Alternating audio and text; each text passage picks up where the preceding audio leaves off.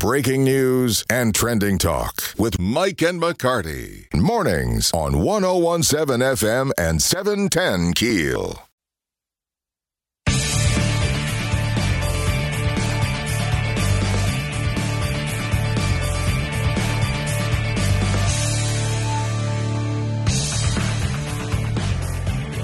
.101.7 FM, 710 KEEL. Mike and McCarty in studio with Shreveport Police Chief Wayne Smith. Chief Smith, of course, tragic situation July 4th in the MLK neighborhood. 4 now dead, 7 injured from what I understand. 7 wounded from what I understand. That is correct. Those are the latest figures. What's the latest information that you can give me? Do we have suspect information? Are people talking to you? Well, information is beginning to come in to SPD, and we appreciate the public, everyone who was out there that knows anything at all about this situation. Please continue to call us and share that information with us so that we can get to the bottom of it and bring the people who are responsible to justice. Was this a beef between two different groups? So what can you tell us about what actually happened? We are not certain at this point what was the catalyst that spurred this on, other than I can truthfully say that there was some friction, there was some disagreement amongst people who were attending the event or come to the event. Were the ones involved in the shooting, do we know yet whether or not they were invited guests, or did they just see a social media post and go, oh, I'm going to go to that party? We do not know. Pretty much as we know probably is what you've seen and heard out there. Until we get more involved, talk to more people who were there, we really don't know. I understand some videos have surfaced. Have you guys been able to access video footage and been able to ascertain anything? Well, some information is coming in, so please, community, continue to provide us with that. I'm very skeptical to say too much in detail about what information is coming in, but some information is beginning to pour in. Suspect vehicles, anything like that at this point? Could very well be. Okay, but you're not ready to say that yet. No, what ma'am. Kind of vehicle we're looking for? That's correct. What can you tell us about the 4 victims? I was told one was 24. Do you have any more information about the ages, sex of these victims? From what I understand, all of the victims were males and were adults. Okay, and there was one that was in very serious condition, as Corporal Wilhite told me. Do we know the latest on that one? Last information I received, that condition had not changed. Okay, so one is very serious, and the others are anticipated to recover. Yes. Chief, we know this is mostly a reactionary response. There's not much, there's not a lot you can do, especially in a private party. People aren't going to set up metal detectors and, screenings like that. But we asked some of our listeners to, ask if there's questions. And one of the questions was, is it enough to be more proactive to bring back the jump out boys, the interdiction unit? Well, all forms of help to control human behavior certainly does help, but we have to be very cautious and not interfere with the rights of people to enjoy themselves. This was an event that I understand has been going on for years and years and years. Without issues. Without issues. Right. But just so happened this year, things changed. There was a lot of people in a pretty small, confined area. I don't know. We do have some special units that are intact, that are out there, that is being extremely effective in bringing, criminals to prosecution. So we're going to continue to do that. Chief, the question is, 99% of us abide by the law. We go to holiday parties. Yes. We have a good time. We get home safely. Yes. We have a small percentage of our community that is disrupting everything for the rest of us. is there a secret sauce to try to get those people off the streets and keep them off the streets? Because we were saying of the suspects, I would lay money down that this is not going to be their first interaction with the law. Sure. And you're probably right. I say quite often, very seldom do we come in contact with someone, and especially on a violent crime, who are a first-time offender. That seldom happens. Mm-hmm. So we do have means out there where we're trying to determine out of that small group of people that are causing us our problems, who are the key people, and we work hard to get them out of circulation. Had you been, let's take it back to earlier in the day when this party is just starting and they're starting the barbecue, they're starting to play games, etc. Had y'all gotten any calls about this crowd was getting too big, that it was, it was getting a little rowdy, anything like that earlier in the day? None to my knowledge. There were similar events all over our town. I mean, it was Independence Day, 4th of July. That's a normal, regular holiday when people get outside and socialize with each other with barbecue and other things. Chief, can you stick around? Because I'm going to hit you with an uppercut when we get back. No problem. All right. 101.7 FM, 7.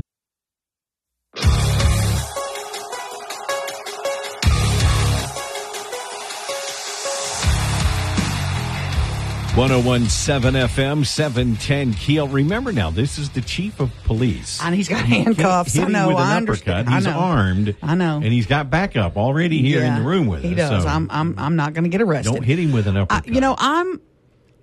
I'm mad. I could see Tabitha Taylor yesterday was mad. Lots of folks are mad. People are fed up here. People are fed. Chief, you are the calmest man on the planet, I think. But are you angry? Are you mad? And do you how do you show that? Because you have to be inside. You have to be just like, we've got to stop this. I show my anger with passion. I would hug you and kiss you and put handcuffs on you at the same time. But does this anger you when you're called to the scene like this? Are you angry about these thugs, these criminals that are just running rampant, it seems, in our community? I am, because of the opportunity that got them there to begin with, because weapons, mass destruction and weapons period is so easy to obtain. To go to an event like that, a peaceful gathering where people are having a great time, meeting their relatives, eating and so forth, you take a weapon with you, your intent is to cause some harm to someone. And without a doubt, that deeply angers me and saddens me. Chief, I know as a police officer, it's very frustrating in your position because you can have 1,000 officers on the streets. You can make arrests and do your job in interdiction units. But if once you make that arrest, if the case is then pled down in court and they're released, that's got to be frustrating. Because I guarantee you these guys that did this, we're going to Ruben, he posts the mugshots of these violent crime offenders. I guarantee you we're gonna know them.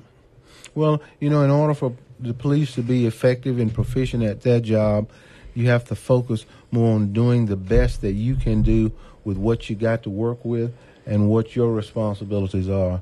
And our responsibilities as police officers is apprehension, is to get people headed in that direction into the criminal justice system, and someone else picks it up and go forth with it from there. But we have to focus on our job, which is apprehension. On the Shreveport Security Systems message board, I don't know, one of the commenters says, does the lady hosting the party have any responsibility? Because should she have contacted the police if more than 200 people showed up uninvited? Well, I don't know. I wouldn't necessarily say she did. I don't think that there's hardly any gatherings where anyone can tell you exactly how many people are going to come. People just invite themselves. The small community where I'm from in Red River Parish, you could come outside on Saturday, any particular day, and fire up your grill and not invite nobody, and all of a sudden you got 100 people that show up. Yeah. What happens now? We hear the old 48 hours. You're now 30 hours in. What's happening today with this case? What are your detectives doing? They're still on the ground, evaluating the information that's coming in. They're still in the area. I don't know how they make it without sleep. And, other things have happened since then that they have to respond to also. I'm so proud of them for the fine work that they do. But they're out there trying to do the best that they can with what they got to work with. So please, community, anything at all that you know about this event or people that was involved, forward that information to our way. Give us a call. Nothing's too small. Nothing's too small. Okay. And will they be back canvassing the neighborhood and trying to get in touch with everybody that was at the party, looking at anybody's videos? Is that part of the process as well? Absolutely. That process began immediately after we responded there, and daylight hit yesterday, and many investigators were back in the area going house to house. Are there any city-owned crime watch cameras from that area at all? I think that there are some. Yes, there are some up in that area. Yes, there are. And have you been able to access any information from that footage? I don't want to talk too much in details about the information that we already have, but there are crime cameras in that area. People who are listening to you, and we're talking to Chief Wayne Smith this morning, would you anticipate arrest would be imminent in this case, or do you think this is going to take a little time? Well, that's very hard to say. I hadn't been briefed this morning because I've been here with you. Right. So I don't know all the information, all that has been developed overnight. Okay. And once the suspects are in custody, the detectives will then continue to build their cases and gather evidence and talk to people. But anybody at that party needs to come forward. Absolutely. This is horrible. A dark cloud came over that area. From what I understand, the majority of the people that there are family members that live in the neighborhood, enjoying a family tradition for the last 8 or 10 years. And I know you're horrified. So anything at all that you know or you learn that can help us solve this crime and bring those that are responsible to justice. Do you know if the suspects were members to have fun and then something happened, or did they show up to cause trouble? Are you? We're not at that point yet to say one way or the other. And Chief, you said the 4 victims killed were adult males. Of those wounded, there were no children wounded. That's accurate, correct? Not to my knowledge, that wasn't. But there were children at this event. We could easily be talking about dead children or wounded children today, correct? You're exactly right. When a gun is shot, when a bullet is fired, it has no particular person who it likes to strike. Oh, and you are still dealing with a shortage of police officers. Yes. So you are thin-staffed as it is. Yes. And dealing with now, I think this is our 40th. I don't have the numbers in my brain. Our 40th homicide of the year. That sounds about right. Yes. Which is kind of on record pace. Well, at 41 now with the fourth. With the fourth, yeah. Right. How big a concern is it that we're just barely now halfway into the year? It's a big concern. The heat is upon us. People's tempers are flaring. It is a big concern of mine, but we're going to constantly adjust and readjust our resources to where they're most needed and most effective at the time, and we're going to do our best to reduce what's been happening. So what's the number of officers now that you need? How many down are we at this point? 140 plus. Wow. But it's hard to keep up with attrition because as we graduate a small number, that many generally retires or quits through attrition. So we're not gaining ground like we would like to. Next Academy class, pitch that for me real quick. It's coming up, isn't it, this fall? We're hoping in latter July, 1st August. Okay. So people that are interested can get in touch with your recruiting and they'll help. And we like to have, Academy classes of around 35 to 40 people each time. If we could do that a couple of times a year, we could get back on track to where we need to be. How many are we having now? We have 2 a year, but generally we've not been able to secure hardly any more than 10 or so per Academy class. Gotcha. Chief Wayne Smith, Crime Stoppers number 673-7373 for anybody who's got information. You guys need every tidbit you can get. We do. We do. And thank you so much to those out there who have called and provided information to us thus far. And I pray that others who may know something call us also. Chief Wayne Smith, thanks for coming in this morning. We're continually praying for you and your men and women. Thank you.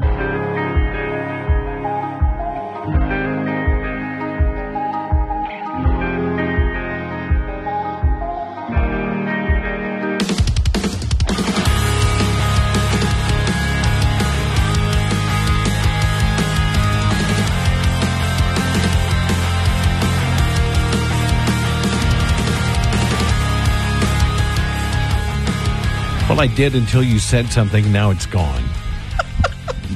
Golly. 101.7 FM, 710 KEEL, Mike and McCarty. You're supposed to be writing stuff down. Well, I kind of do. I did make a note, Ben and Jerry's.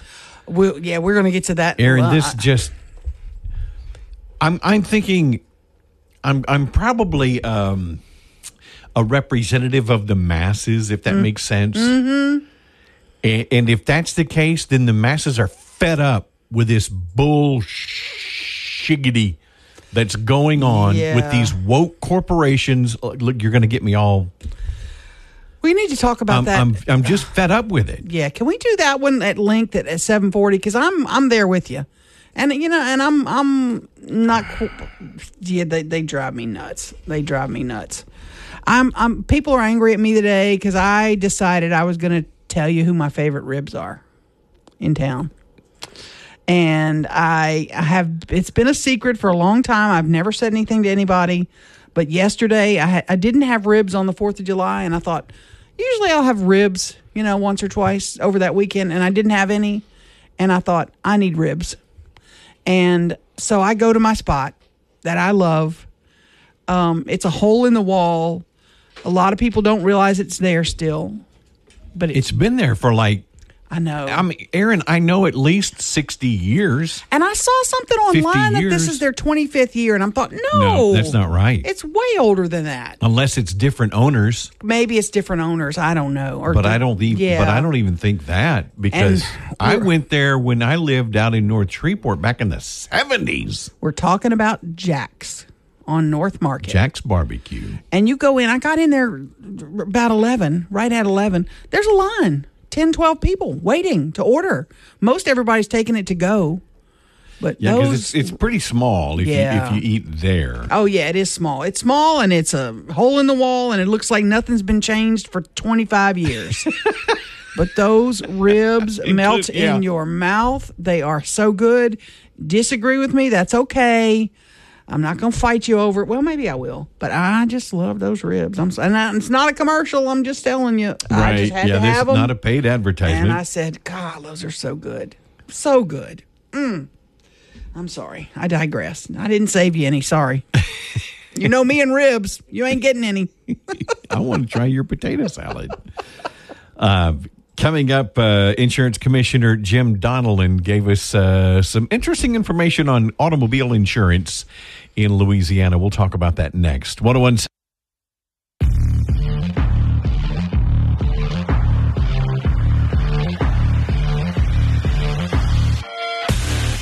101.7 FM, 710 KEEL, Mike and McCarty in studio with Louisiana Insurance Commissioner Jim Donnellan. Thanks for coming up, talking with us this morning. Glad to be with you, Mike. I know you made a trip just to come in the studio.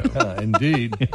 Never leave without it. I know we're going to talk about hurricanes. We're in hurricane season. It's officially gotten underway. I want to talk about auto insurance, though, because we were talking during the break about this UBI. Is that what you're calling it? UBI policy. Utilization-based insurance. Which means they track your vehicle. Put a monitor on your bumper, monitor your speed, monitor your jackrabbit, starting and stopping, your speed compared to the speed limit where you're driving, because, as you know, they know everything already.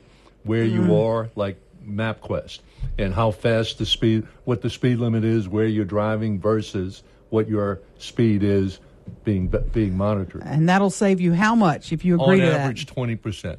I just don't want to do it, though. I mean, I know they're tracking through the phone. I know, you know, but I'm not going to give them even more ammo. I had the option when I just recently changed my homeowner's insurance to USAA, and then bundled and got a discount for bundling and paying automatically out of my checking account and all that, and was offered the UBI. And like you, I just said, no, don't. Because your driving sucks? In part. Yeah, they wouldn't like me if they watched me. Now, I'll admit, as I get older, my driving has, I'll say, calmed down a little bit. I agree. Mine too. I keep hitting deer and Christmas trees. That's my problem. Well, where I live, it's alligators. Yes, exactly. We see them on the side of the road between Baton Rouge and New Orleans. Oh, yeah. Multiples all the time. What? Big alligator. Jim Donlin, our auto rates in Louisiana are, I mean, they're absolutely, people gripe about it all the time. I know you hear it. What's going to change that? What will help? Reform. We are by far the most expensive state in America, by far. But that's not going to happen. And we are also by far the most claims to litigation ratio state in America. And you see it, billboards everywhere, television ads everywhere. One call, it used to be one call, now it's one click. Know, it's pervasive. It's a mindset. It's part of our culture. And we had it fixed as best we can with the special session. Senator Kirk Talbot of River Ridge, chairman of the Senate Insurance Committee, used to be chairman of the House Insurance Committee, put a package of tort reform measures through the legislature. Overwhelmingly, governor vetoed it. And so of course he did. It was very disappointing. And it's hurting every aspect of our state. In particular, the working poor, who the law requires to have insurance, or they wouldn't have it in a large number of cases, because they buy the minimum limits because they don't have assets to protect. Do you anticipate that the next legislative session, when we have a new governor, that we have a chance of possibly getting this through? No doubt. It passed almost veto-proof last time, and he vetoed it. And we came back into special session because of other issues that necessitated a special session. And we passed a watered-down version of it. Now, look, if we had passed the bill as introduced and as passed, but vetoed, rates would have gone down, my guesstimate, I got beat up by the trial lawyers for saying this, by 25%. If that had happened, we would have gone from number 1 just to number 7. That's how far above the rest of the country. Who was pressuring our governor to veto? Was it the trial lawyers or was it the insurance companies? Well, it's the trial lawyers, but it's also some rural hospitals and other health care providers who profit from the system as we have it in place. They want us to wreck and get hurt. Is that what you're saying? It's a profit source. It's money, it's fees, it's shame on them, Jim. Shame on them. That's awful. You can say the same thing about the lawyers. Oh, they're profiting from it we as do. well. It's really, really sad. It's a huge industry in our state, and it's a humongous, as my grandkids would say, burden to our economy and to the people who live here. But you in also particular, look at the working poor. If you've got a corporation looking to bring, I want to bring 500 people to the state to work. oh, wait a minute, they're going to have to pay the highest rates in the country for auto insurance As or a homeowners legislator, insurance? I remember going to a reception at the end of a legislative day and complaining about. So I was chair of the House Insurance Committee at the time, and this guy is there in the conversation was the new dean of the dental school in New Orleans, and he came from Baltimore, and he said, when I got my bill from USAA after I moved down here, I called him up and said, you must have sent me a 1-year bill instead of the usual 6 months. And they told him, no, sir, doctor. But for the honor of doing business in every state, we'd rather not be in Louisiana. I just find it amazing that my auto insurance bill, now I have good coverage, my auto insurance monthly charge is more than my electric bill. It's more than my cell phone. It's more than any other bill at my house. It's never been like that, and it's just keeps getting worse.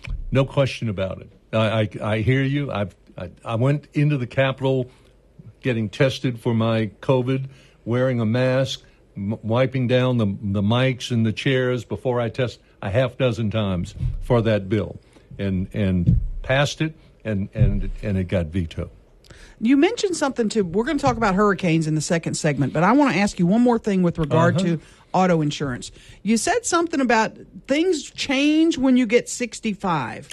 We didn't talk about this on the air, so can you explain what's going to happen as you get 25 years ago, in the interest of protecting the elderly, the legislature passed a bill that says after 65 you can't have a rate increase based on your age. Age is off the charts and frankly, the elderly pay more than the middle-aged. The young pay more than the elderly. Right. But it's based upon actuarial science. It's done in every state across America on that basis. Age is a factor. But for the protection of the elderly, no age-based increases after age 65. So what the companies do, only in Louisiana, at 65, they calculate how long you're going to live. Females live longer, drive longer than males do. And they calculate how many rate increases will be needed over that life expectancy after 65 and hit it all at one time at age 64 and 364 days. So you're going to get a massive increase right before you turn 65. I wouldn't call it massive, but a big one, yes. Noticeable. Indeed. Absolutely. Oh, Lord. Thank God I'm only Mine's already 39. there. I'm 78 now, so... I'm only 39, so I got frozen. a ways, yeah. I'm sorry. We start talking about insurance companies, and I get mad. Yeah, I I'm know. just furious right now. Don't blame the insurance companies. Blame us, because we can fix it. We created it. It's a man-made crisis. We allow it. We continue to exist, to allow it, and to coexist with it. Okay, now I'm mad at you. Thank you. All right. Stay with us. We're going to take a break. We'll be back with Insurance Commissioner Jim Donnell and Mike and McCarty, 1017.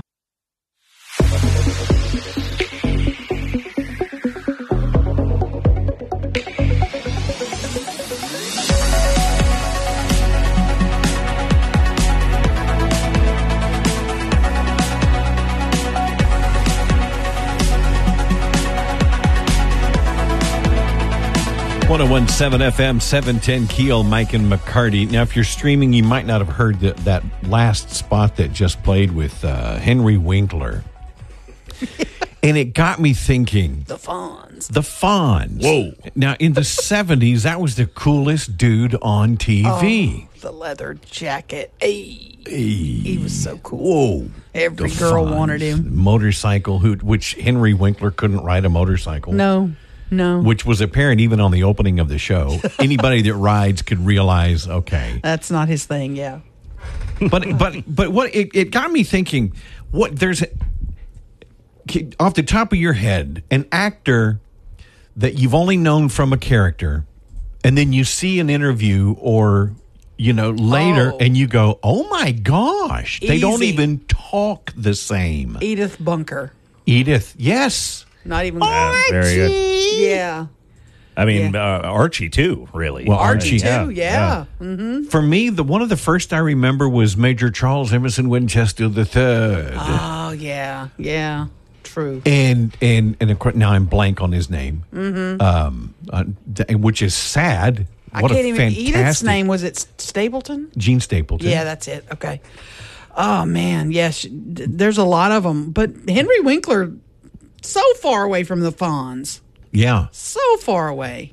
A Band of Brothers. The actor, the young actor at the time that played Lieutenant Winters, an American hero. And if you don't know who Lieutenant Winters is, you need to look him up and realize how amazing this man was. Right. But the actor was British. And you watch the show Band of Brothers and you just love Winters. I know. And Amazing. And then there's an interview with the actor, and he says, "Well, I got to spend time with him." I was like, "Shut what? No." Me and my friends call it housing. You got housed, like Bob Hoskins in Who Framed Roger Rabbit. Yeah. That was the first thing I ever saw him in, and then I saw him in an interview, and I was like, "Wait a minute." Yes, well, and then you get like the House. show House. You get housed, Yeah. by a British person. Absolutely, no doubt. Coming up just after 7 o'clock, Mayor Tom Arsenault going to join us. And we'll also have the Soda Parish Sheriff Jason Richardson talking about the Brian Horn murder trial next hour. Stay with us, Mike and McCarty, 101.7.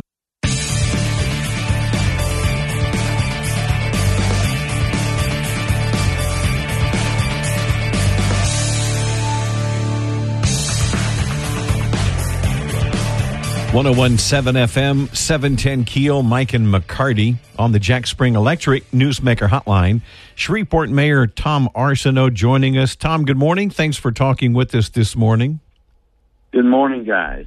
We're obviously calling about the July 4th shooting on the Martin Luther King area. 4 people died, 7 others injured. Is there any new information that you can share with us? Any information on possible suspects? I don't have any information on possible suspects at the moment. I think the FPD feels like they're making progress in the investigation, but no information that we really can share at this time. Mayor, I'm looking at a site that tracks, mass shootings. I'm looking at several in Shreveport since the first of the year. How disturbed are you about this and about what's going on? Well, it's not a good development, and I am quite disturbed about it. And I think we have a group of people who seem to be solving their displeasures with guns rather than some other way, or just there's some things you just ought to let roll off your back, and there appear to be groups of people in the city of Shreveport who can't do that. They feel like every word that's said against them or every slight remark that's made is required to be met with some kind of gunfire, and that's a critical problem that we have, and it appears to be spreading. That's the concern. That it seems like we can't get through a weekend when we don't have a tragedy involving gun violence in our community. What can you do better as mayor? What we're trying to do is to use police intelligence that is shared by the multiple agencies that have some jurisdiction over this to identify people that we think are likely to be involved in this kind of activity. There are, and it is my belief that there are some neighborhood gangs, loosely organized, but still groups of people who either have turf wars or they're exchanging messages through rap videos or through other kinds of sharing where they're insulting each other or doing something like that causes someone to feel the need to retaliate, and they have the weapons to retaliate with. Well, the coroner released the names of the 4 victims in the shooting. They're all young black males ranging from, I think, 17 to about 24 years old, which would seem to me these were targeted individuals. And it bears out what you're saying about gang violence. I think of course, I do not know the four young men. I do believe that there was an intention to confront some people by the people who came in to perpetrate these crimes, and there was an exchange of words and then an exchange of gunfire, is what I understand. Of course, I'm not a witness to that. I didn't see any of it. I do want to clarify. I'm not saying that all 4 victims were members of any particular gang, but it just appears. And so, a lot of times when you begin firing, you may aim for person A and hit person B, and person A was your target, but person B is the person who is actually hit and injured or killed. And I think the police are still trying to kind of sort out that, and it will take some time. I know that they were following some procedures yesterday that do not feel at liberty to share because it's the open investigation. But I think that they are looking to try and identify more facts about who the people were, who the victims were, what relationships they may have had, for 2 reasons. 1, to investigate this crime, and 2, to perhaps anticipate retaliatory action. Do we know yet, Mayor, if the people that were shot were invited guests at the party? I guess some of the wounded were probably invited guests and they got caught in the crossfire. But do we know if any of the victims who died were like interlopers or were invited guests? I really don't know the answer to that. I'm not sure this was I'm not sure that this was a party where everybody had a written invitation or something like that. So I really don't know enough about the party itself to know how a person was invited to the party or had permission to come to the party. The chief of police was with us yesterday or day before, and yesterday, I guess, and said he's down 140 officers. Every time we talk to him, that number keeps going up. You just can't catch up with retirements and officers moving. Do you have a plan to try to seriously address that? I mean, we boosted pay 13%. That hasn't really put a dent at all in it. What else can we do with regard to that front? Chief Smith, with our encouragement, Chief Smith has rearranged his recruiting force, and there are some people that I think are passionate about recruiting. He's also preparing a detailed recruiting budget. The 2023 budget did not have a significant budget for recruiting. We're going to increase that. We will be applying for a recently passed state legislative bonus system that will award $5,000 to new police recruits, and we think that will happen. I think the other thing is community support and the reaction of the community to police officers is very, very important. And the more that we can support police officers, the more it is a more attractive professional position for other people. So I think we will have that. We are not alone. The sheriff's office is down.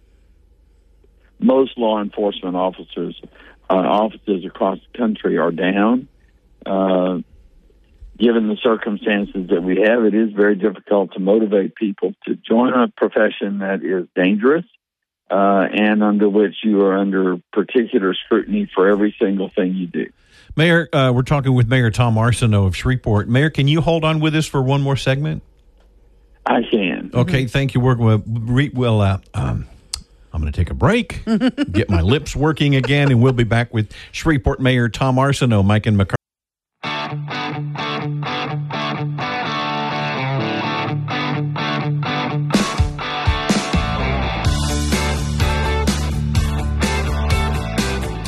101.7 FM, 710 KEEL. Also a free download, the KEEL News app. We're talking with Shreveport Mayor Tom Arsenault. Let's switch gears just a little bit, Mayor, and talk about storm debris cleanup. Tell us where we are. I know you've put out RFPs for cleanup, and companies have responded. Yes, they have. In fact, we've made a we made a selection and in the process of finalizing that contract. I hope it'll be finalized today or tomorrow. Basically, they'll get a notice to proceed, and they will begin picking up debris. They're going to make at least 3 passes throughout the city with their equipment to pick up debris. They're supposed to do that within 42 days, which is 6 weeks. And I got my math backwards. And then Did you go to Northwood with me? No, I went to Captain Shreveport. I'm sure Dr. McCall is quite unhappy with my math. At the moment, she was my advanced math teacher. So put your stuff out the curb. Maybe that's why I got a B. So you need to put your stuff out at the curb. Does it matter how big it is, Mayor?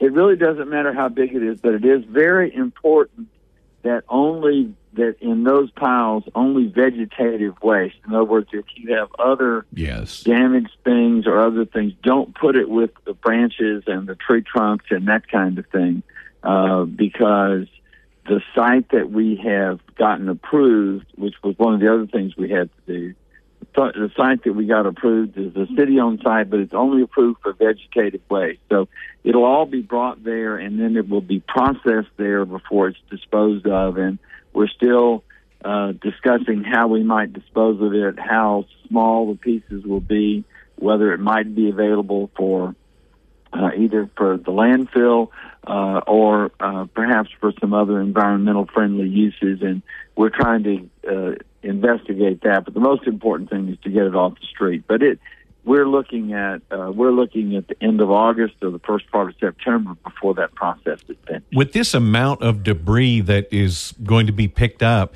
is it possible to, maybe turn that into mulch and actually be able to sell it and benefit from that waste at all?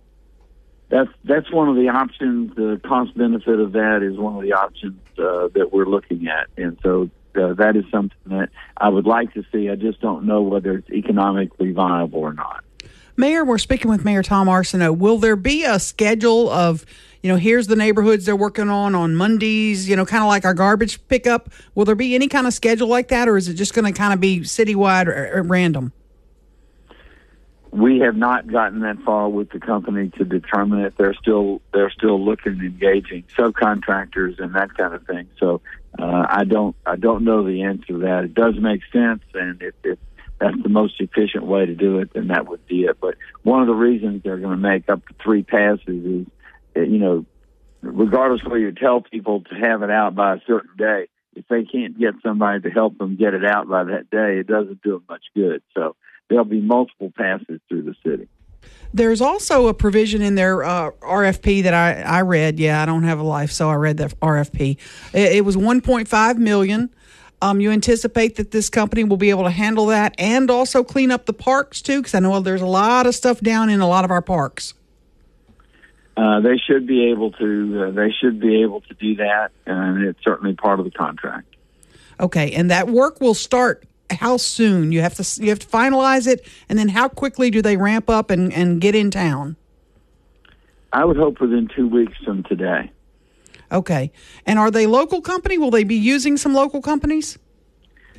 They are not a local company, but they will be using local subcontractors. One of the reasons we chose this particular one was it had a fair share component in it. Well, Mayor Tom Arsenault, you hit the ground running. You're now 6 months in, and you have had a massive storm. You've had lots of violence. Is there something else you're worried about coming soon? I hope not. I hope not. I cherish my normal weeks. Absolutely. Well, this is what we anticipated. Not all of these things we anticipated, but we anticipated challenges, and we have a staff that's prepared to handle them, and we think we're handling them skillfully and calmly. And I think that's the most important for the people, is that we will make this is a strong community, and we will make it through all this. And so now is not a time to panic. We certainly can feel sadness, and we mourn for people that are that are injured, but we have to move forward, and we have to move forward calmly and with resolve. And Mayor, would you be sure to come forward with any more information as it becomes available, especially on suspects or things like that? We certainly will. At the time that we feel like we're able to do that without hindering the investigation, we will certainly pass along that information. And you're, again, urging folks with no tidbit is too small. Come forward, report what you know, correct? Correct. Yeah, I think there are people out in the community who have an idea what group these people might belong to or who these people might be, and that information is very important to us. Mayor Tom Arsenault, now Aaron says, is there anything you're dreading coming up? Let me ask you this. Is there something that you're looking forward to? Let's end on a positive. Is there something that maybe you can tell us about that you're excited about? Well, we have a great balloon rally a weekend after this, and there are a lot of really good things going on in the city, and I am encouraged by what I see out there. I think there's some new attitudes of people. They take a blow to the face when we have one of these things, but we recover from this. That's the greatness. The greatness and the resolve of our community is that we recognize there are some things that we don't have any real control over, but that we can exercise our rights and our abilities in the things that we do have control over, and that's very important. Shreveport Mayor Tom Arsenault, thank you, sir, and we hope you do have a nice weekend in front of you. I appreciate it. Thank you all very much for having me on. Thanks. Coming up after the news, DeSoto Parish Sheriff Jason Richardson going to join us talking about the Brian Horn murder trial. Mike and McCarty.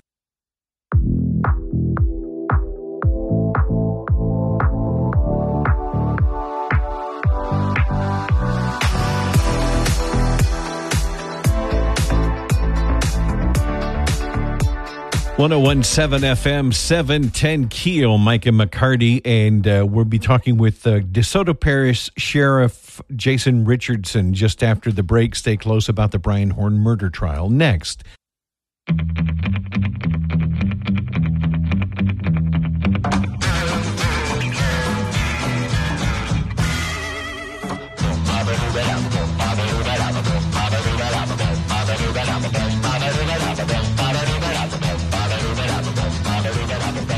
.101.7 FM, 710 KEEL, Mike and McCarty, and on the Jack Spring Electric Newsmaker Hotline, DeSoto Parish Sheriff Jason Richardson joining us this morning.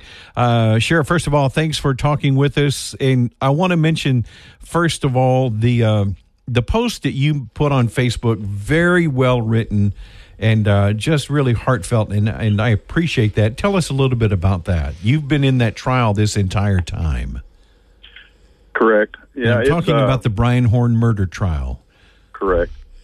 As I kind of said in the post, I was present for the first trial, every minute of that first trial, and that was heart wrenching enough. But to see this family, have to go through that again is just something that you just never want to see any family have to endure one time, much less twice. But they're the epitome of strong people, and so we saw that again this time. And they've not wavered since day one. But still, such a. I know that today that they don't have to get up. We don't have to go to court. We don't have to do this anymore. But I also know that there's always going to be that apprehension of all of the appeal process again and all of that, So, but I can tell you that this case was definitely done right. There's nothing there. I spent a couple of days down there observing. Obviously we all know we are friends with the family. Sure. Amy Bloxham is our boss, and I've worked with her, beside her for many, many, many years. I was impressed by how you, the prosecutors, the entire DeSoto Parish team took such meticulous care of the evidence, of the proceedings, etc. I mean, you guys did an amazing job, and you're not a massive parish. I mean, you're not like Orleans or Caddo even. You guys did an incredible job making sure that everything was ready for Trial 2, which we had to endure. Well, I appreciate that, and that certainly is, that's one of the major issues that has to happen for all of that to come together, like you saw, is for those relationships that we have with each other in those individual capacities, sheriff's office, district attorney's office, the judge, that run. She's not been through a capital trial before, and that is, there's so many nuances to that, and having sat in the courtroom, you probably couldn't tell that she didn't do that on a daily basis. She did a great job at that. But those relationships, not only with ourselves, in DeSoto, but if you were there during some of the testimony from outside of our area, those other agencies that jump right in to help, those relationships are as important as well. And that's what allows us in this area. We're very fortunate. I know sheriffs across the state. I don't know that their relationships with their sheriffs and with their other agencies are as close as we tend to be up here locally. And with that, there are sometimes I think that we don't necessarily recognize the professionals that we have working in law enforcement and prosecution Jason, that we have here. We don't necessarily see the treasure that we have sometimes. Let me ask you, what now with Brian Horn? How soon is he transported to death row? What is your procedure for that? I mean, you obviously got to talk to your team about getting that done, but he now moves to Angola, back to Angola, right? He does. My hope is that happens today. We actually made that call last night. I think I don't recall what time court let out, but it was after 8. And we made that call last night, trying to arrange that for today. And that's my hope that all of that is accomplished today, and he gets to go where he lives out the days that he has left. And you will have a deputy that will bring him. They don't come get him. You bring him down there, correct? Actually, they may come get him today. They offered that last night. If not, certainly we are willing to take him back.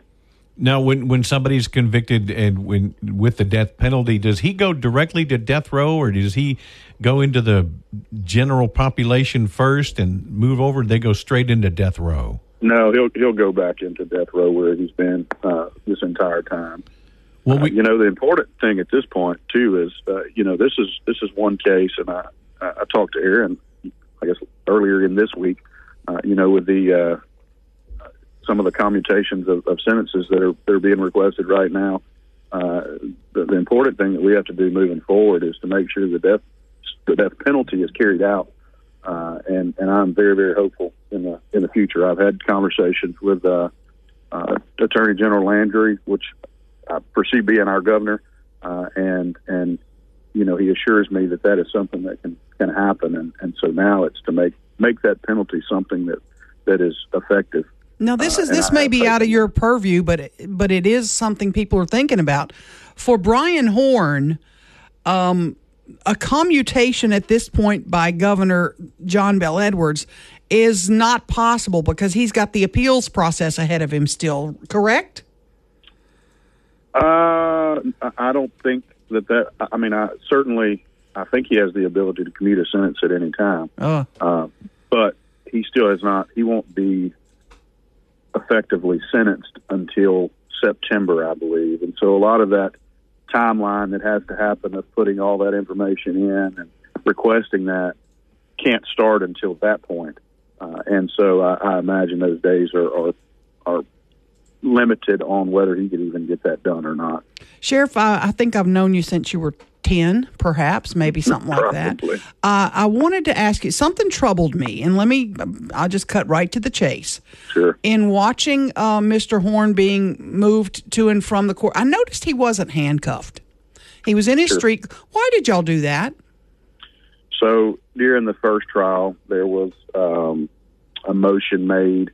I don't know all the nuances of that particular motion because I wasn't present for that motion hearing in the first trial, but it determined what his capacity would be as far as restrictions on what you could use to detain him with during the trial.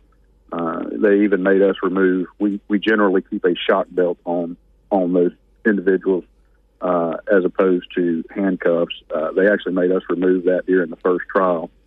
They made us remove it during this trial as well because all of the motions that were held in the first case stood in the second case. They did not rehear all of those. And so, but what was different in this case is although he did leave in handcuffs last night after the sentencing was done, but prior to that, he was wearing a shock belt once he left the court. I'm just sitting here. We didn't even get that the first time. Yeah. I'm just sitting here in amazement how we continue. When you say they made us, we capitulate to these criminals. I'm sorry. I'm getting very frustrated. No, I know Aaron said earlier, he wanted some coffee, so they had to go get him coffee. He wanted some monitors so he could see his victims. He wanted this put on his monitor, and constant capitulation, giving him whatever he wanted. Sure. Absolutely. Well, it's definitely frustrating for us as well, particularly when, you sit through. The one thing that bothered me this entire trial and the previous trial is I never looked at Brian and thought there was a moment of remorse in him. He spent every day of every trial looking for a technicality, writing a motion to drag this out or to create some sort of pause in the proceedings.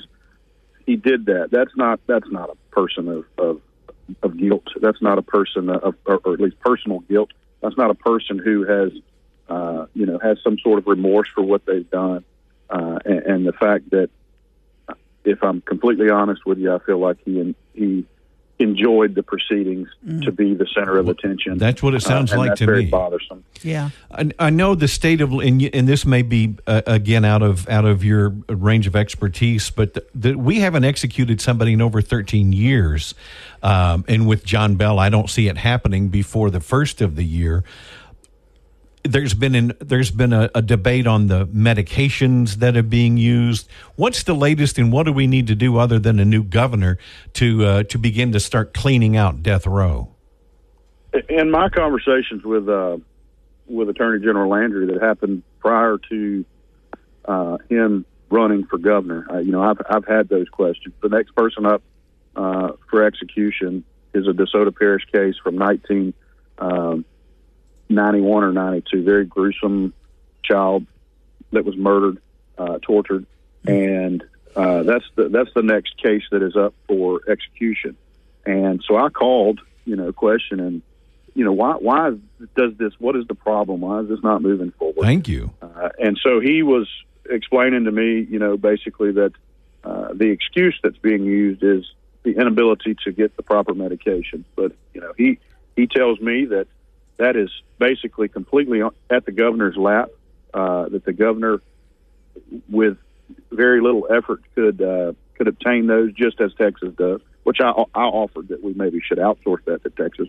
We contract lots of things out. But anyway, that is the holdup. And so I am... So the governor's stalling, basically. Yes, sir. Jason, I was literally on the phone last night after I left the courthouse about that very thing. Jason Richardson, Sheriff in DeSoto, let me ask you one more thing I know you want to mention.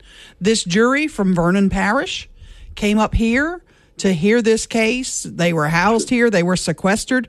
Have they gone back home yet? And you have to praise them for, they're going to be scarred for life. They heard some horrible things. Absolutely. When they start this process, they learn a little about the type of case that's going to be heard. Of course, many people don't want to be in jury duty to begin with, much less one that they recognize is going to be long and drawn out. But once they recognize the seriousness of the case and the gravity and the weight of the entire thing, they definitely are vested in the process, and they were excellent. We did as much as we could do to keep them somewhat lighthearted, particularly after the fact, after each court day, to kind of lighten the mood. And I promise you, they've eaten at every everything that Shreveport, Bossier, DeSoto has to offer that is good food. They have eaten it just to lighten the experience that they were having, because that's a lot to put on somebody. But they were definitely a good, solid group of people. And, you take them out of their homes and they're only able to have conversations with their family. Obviously, you can't speak at all about the trial, and the conversations they do have are monitored by a deputy that sits there with them while they have a few minutes to just talk to their family. But we did take them back last night. We gave them the opportunity. The moment the trial was over, they were able to finally speak to the family, and vice versa, family speak to them. And we spent 15 or 20 minutes letting them do that, and then we went and got their stuff, and they were ready to go home. Yeah. Sheriff, we can't thank you enough for your time and for all your staff. Y'all did an amazing job, and thank you so much for being there and joining us today. Thank you, Aaron. Sheriff Jason Richardson, DeSoto Parish Sheriff, with Mike and McCarty.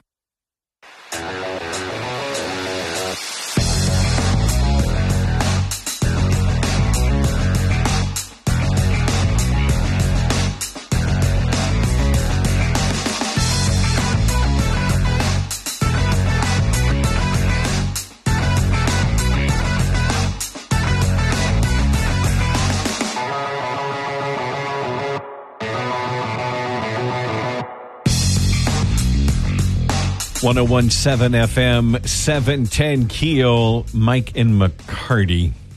I'm so glad it's Friday.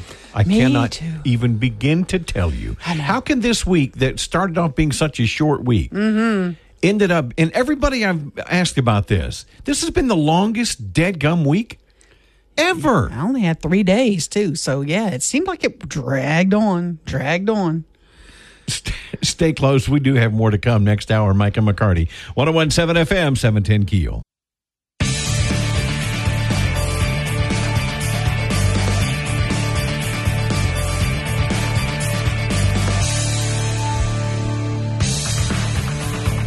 .1017 FM, 710 KEEL, Mike and McCarty. On Friday AM, and Aaron, we all know what happened with Bud Light. Yep. And the thing about Bud Light was, it appears on the surface that they're trying to make it look like, hey, anybody that had anything to do with this Dylan Mulvaney situation is gone. That marketing director that instigated the whole thing, that wanted to reach out to new audiences or whatnot, she's been fired, or they say she's been fired, or at least moved to someplace else. So they're distancing themselves from that, but the damage has been done, right? And unfortunately for those involved, there have been a lot of people laid off. People are, I think, people are fed up with this, with ideology being shoved down our throats that they don't agree with. Yeah. And the latest situation is now Ben & Jerry's. This is crazy what they did. And this is not their first foray into controversial behavior. Wokeness, yeah. So I don't know that this is going to hurt, because I think anybody that are Ben & Jerry, I don't know. I've never bought Ben & Jerry's. Is it even available here? Yes, it is. I have bought it. Yeah, I have bought it. There are some I like. Because I know years ago, I mean, even going back to 2016, they started yakking about left-wing policies and whatnot. Tell them the latest thing, they did. So this is nuts. So what they've done now is they sent out a tweet, which another reason I just despise social media. But they're calling on customers to commit to returning indigenous land. But that this country is celebrating July 4th on stolen land, and we should return the land, starting with Mount Rushmore. Give the land back to indigenous people. Give the land back. It's July 4th, and I'm quoting, "This July 4th, it's high time we recognize that the U.S. exists on stolen indigenous land and commit to returning it," Ben & Jerry's wrote in its Twitter account. Okay. The 4th of July. Who doesn't love a good parade, some tasty barbecue, and a stirring fireworks display? The only problem with all that, though, is it can distract from an essential truth about this nation's birth. The U.S. was founded on stolen indigenous land. Okay. And so they want to return it. Now, people have replied, Tim Young says, "Give all your property and land back right now, Yeah. or shut up." Mm-hmm. That plant you have in Vermont, the other factories you have around the country, are you first in line to give the land back? Do the indigenous people now own your factories? Is that how we're going to do this? Mike, it's just silly. It's silliness to even think that this would be a wise thing to do. And where did that come from? Where did that even come from? I don't. How does somebody in your corporate chain of command think this will be good for our business? Aren't you supposed to do things that are good for your business and make you money? That's why you're in business.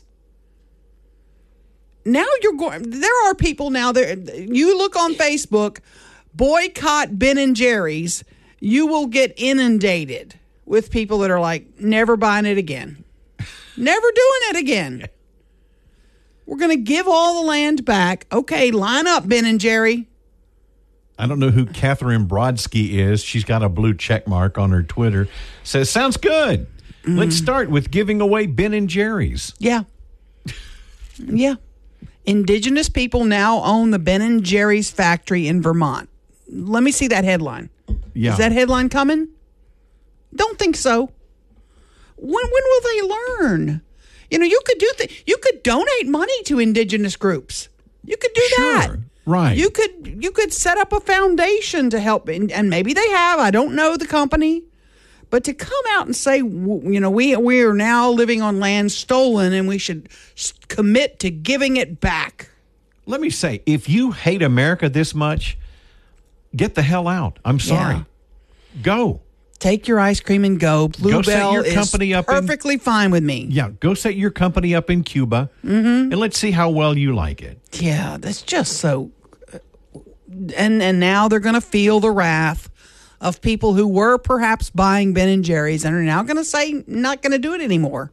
It'd be interesting to see. See your sales numbers plummet. Because, like I say, this is not their first foray into controversial politics. But now you're pulling in Middle America with this kind of lunacy. Perhaps you had some folks on the far right that didn't buy Ben & Jerry's already, because of the previous wokeness. Right. But now this is cutting right to the heart of all of us who think this is just nuts. You can do good as your company, but not go this crazy overboard stuff. We're going to give back Mount Rushmore. Good idea, Ben & Jerry's. Why don't you buy it? You buy Mount Rushmore and you can give it to whoever you want. No, you can't. It's not for sale. It's not for sale. God bless them. They'll learn. They'll see their sales numbers now. Will they, though? You're right. You're absolutely right. And company and Target, look at, the list goes on and on. But are they getting what they want? We're talking about Ben & Jerry's today. Is that part of this whole mess? Maybe so. Is that what they're getting? That's what they wanted. Let's everybody talk about Ben & Jerry's. Watch this. Hold my beer. You know what I mean? But is that the publicity that you want? It's stupid. Whoever thought of it, it's pretty stupid. Was it Barnum? P.T. Barnum that said no publicity is bad publicity? And that may be where they are. But now you're going to see your sales numbers hurt because of this publicity. There are products that I just won't buy. Yeah. Just simply because, I'm not giving you my nickels. Right. You're just not getting them. I don't ever see you at Starbucks. My wife came home. This is just a couple weeks ago. carrying Target bags. Yeah. And I just looked at her, and she goes, "What? Seriously?" Now, wait a minute. If your wife wants to go to Target, leave her alone. No. I'm not. And I did say, and she was like, "Oh, I forgot." Oh, goodness, yeah. Joey says, "Please tell Bluebell to stay out of politics, please." Oh, please, Bluebell. And where's the new flavor? Where's my Bluebell guy? He hadn't brought this new flavor around yet. Or here's a novel idea. How about standing up, getting into politics, and standing up for America? Let's stand up a novel for idea. American values. It's a very Where's my monster cookie dough? This creamy new flavor. Bring it on by, Bluebell guy. Where are you? 101.7 FM.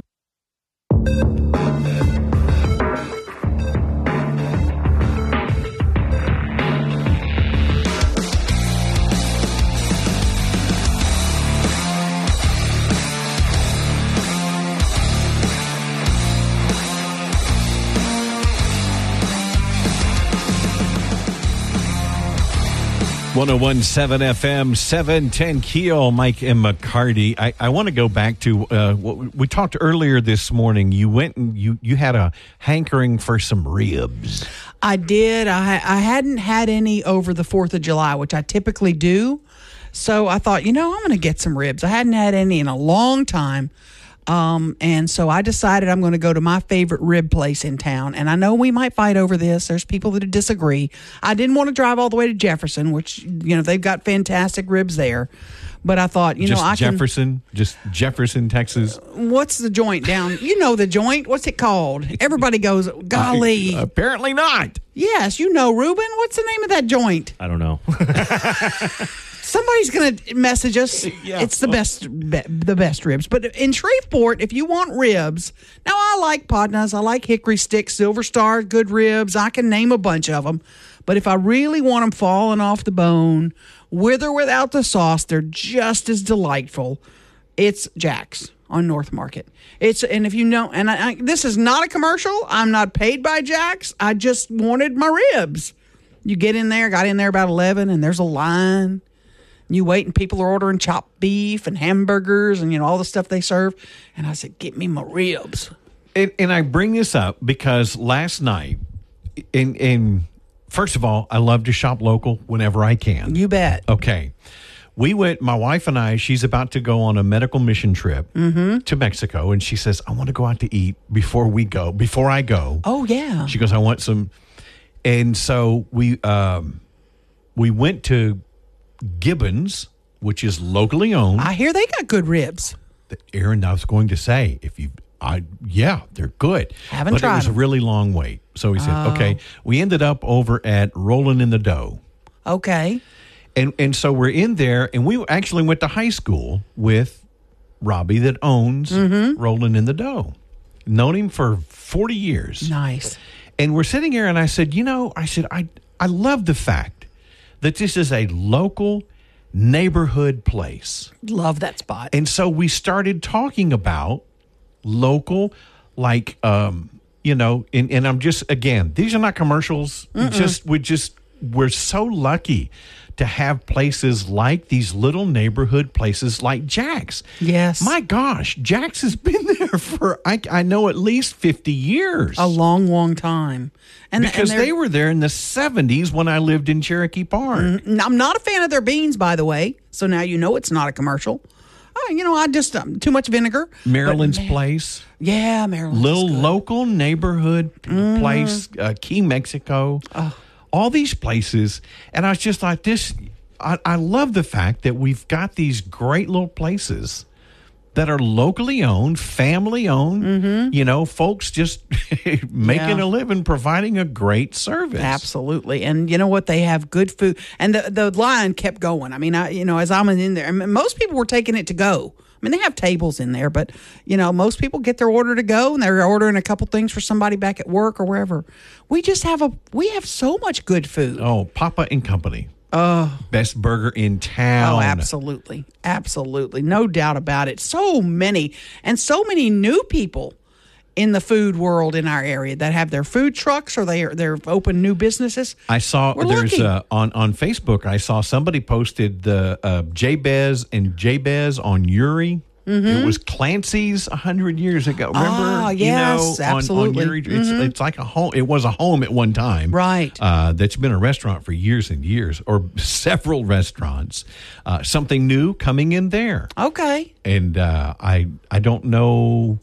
I would think it would be local owned, but I don't know that for a fact. And they're close to getting that the new one Santa. open on East 70th Street, the Savoy's place. That's going to be that Mexican restaurant. El Portillo. El Portillo is opening there, so they're real close to getting the doors open there.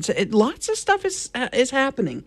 But man, my ribs were good. By the way, do you have a toothpick? I think I got something. If you haven't tried Gibbons, give them a. I will try it. Yeah. I will try it. They're always so crowded. I'm not one to wait yeah. in line Right. for food. I can. That's bad. And what drives me nuts is when the lobby is full and you see people over there, plates are empty. Oh yeah, that's Can I frustrating. get some more coffee? Yeah. And they're just taking it, just like. Yeah. Coming up at 8:40, Shreveport Mayor Tom Arsenault spoke with us about the July 4th shooting, and we'll find out the latest details on that. Mike.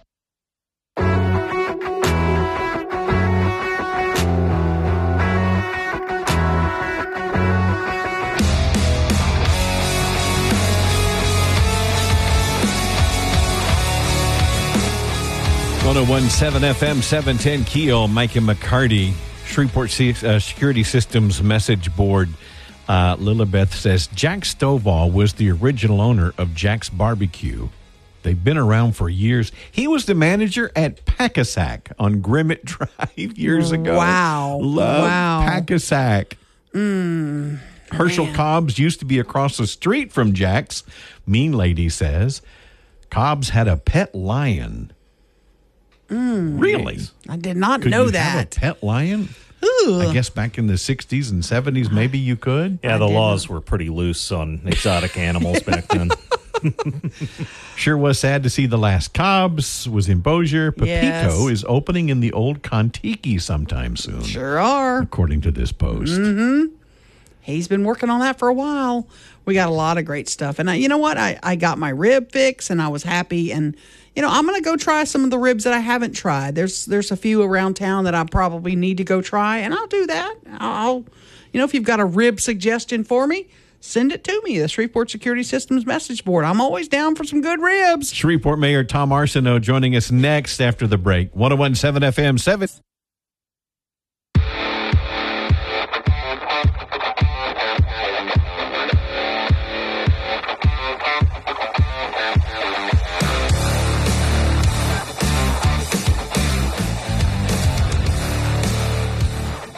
.7 FM, 710 KEEL, Mike and McCarty on the Jack Spring Electric Newsmaker Hotline.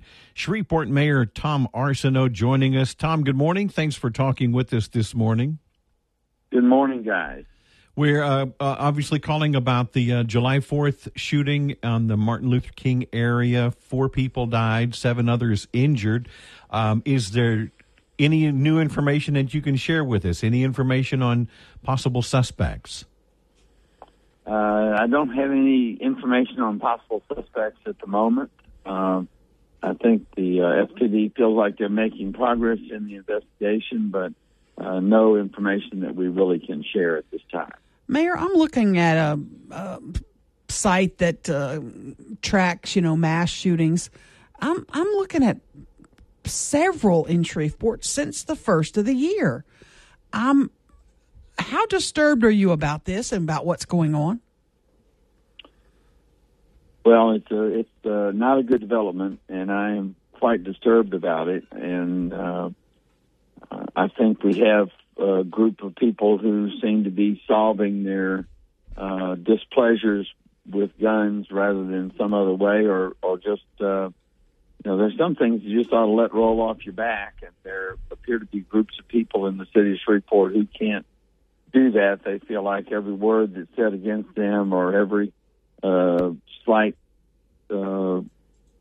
remark that's made is required to be met with some kind of gunfire, and that's a critical problem that we have, and it appears to be spreading. That's the concern. That it seems like we can't get through a weekend when we don't have a tragedy involving gun violence in our community. What can you do better as mayor? What we're trying to do is to use police intelligence that is shared by the multiple agencies that have some jurisdiction over this to identify people that we think are likely to be involved in this kind of activity. There are, and it is my belief that there are some neighborhood gangs, loosely organized, but still groups of people who either have turf wars or they're exchanging messages through rap videos or through other kinds of sharing where they're insulting each other or doing something like that causes someone to feel a need to retaliate, and they have the weapons to retaliate with. Well, the coroner released the names of the 4 victims in the shooting. They're all young black males, ranging from, I think, 17 to about 24 years old, which would seem to me these were targeted individuals. And it bears out what you're saying about gang violence. I think of course, I do not know the four young men. I do believe that there was an intention to confront some people by the people who came in to perpetrate these crimes, and there was an exchange of words and then an exchange of gunfire, is what I understand. Of course, I'm not a witness to that. I didn't see any of it. I do want to clarify. I'm not saying that all 4 victims were members of any particular gang, but it just appears. And so a lot of times when you begin firing, you may aim for person A and hit person B, and person A was your target, but person B is the person who is actually hit and injured or killed.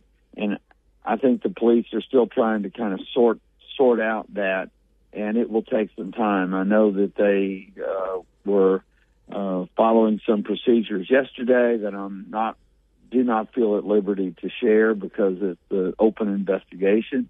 But I think that they are looking to try and identify more facts about who the people were, who the victims were, what relationships they may have had, for 2 reasons. 1, to investigate this crime, and 2, to perhaps anticipate retaliatory action. Do we know yet, Mayor, if the people that were shot were invited guests at the party? I guess some of the wounded were probably invited guests and they got caught in the crossfire. But do we know if any of the victims who died were like interlopers or were invited guests?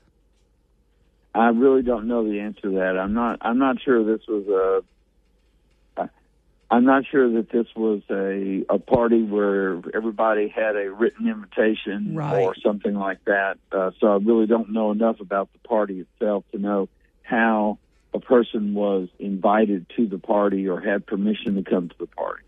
The chief of police was with us yesterday or day before, and yesterday, I guess, and said he's down 140 officers. Every time we talk to him, that number keeps going up. You just can't catch up with retirements and officers moving.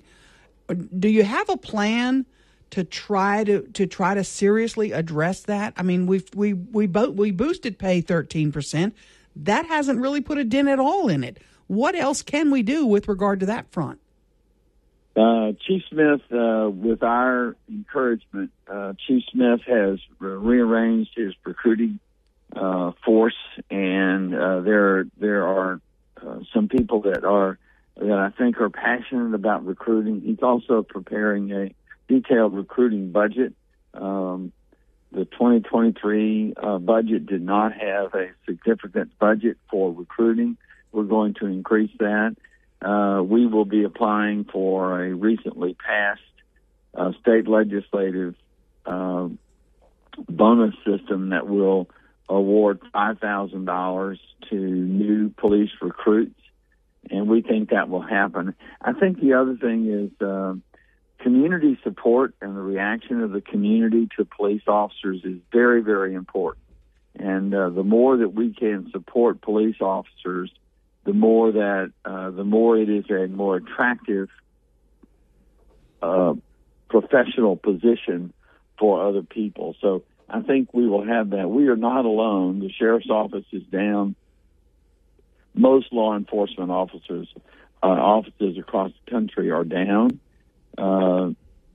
Given the circumstances that we have, it is very difficult to motivate people to join a profession that is dangerous and under which you are under particular scrutiny for every single thing you do. Mayor, we're talking with Mayor Tom Arsenault of Shreveport. Mayor, can you hold on with us for one more segment? I can. Okay, thank you. I'm going to take a break, get my lips working again, and we'll be back with Shreveport Mayor Tom Arsenault, Mike and McCarty. 101.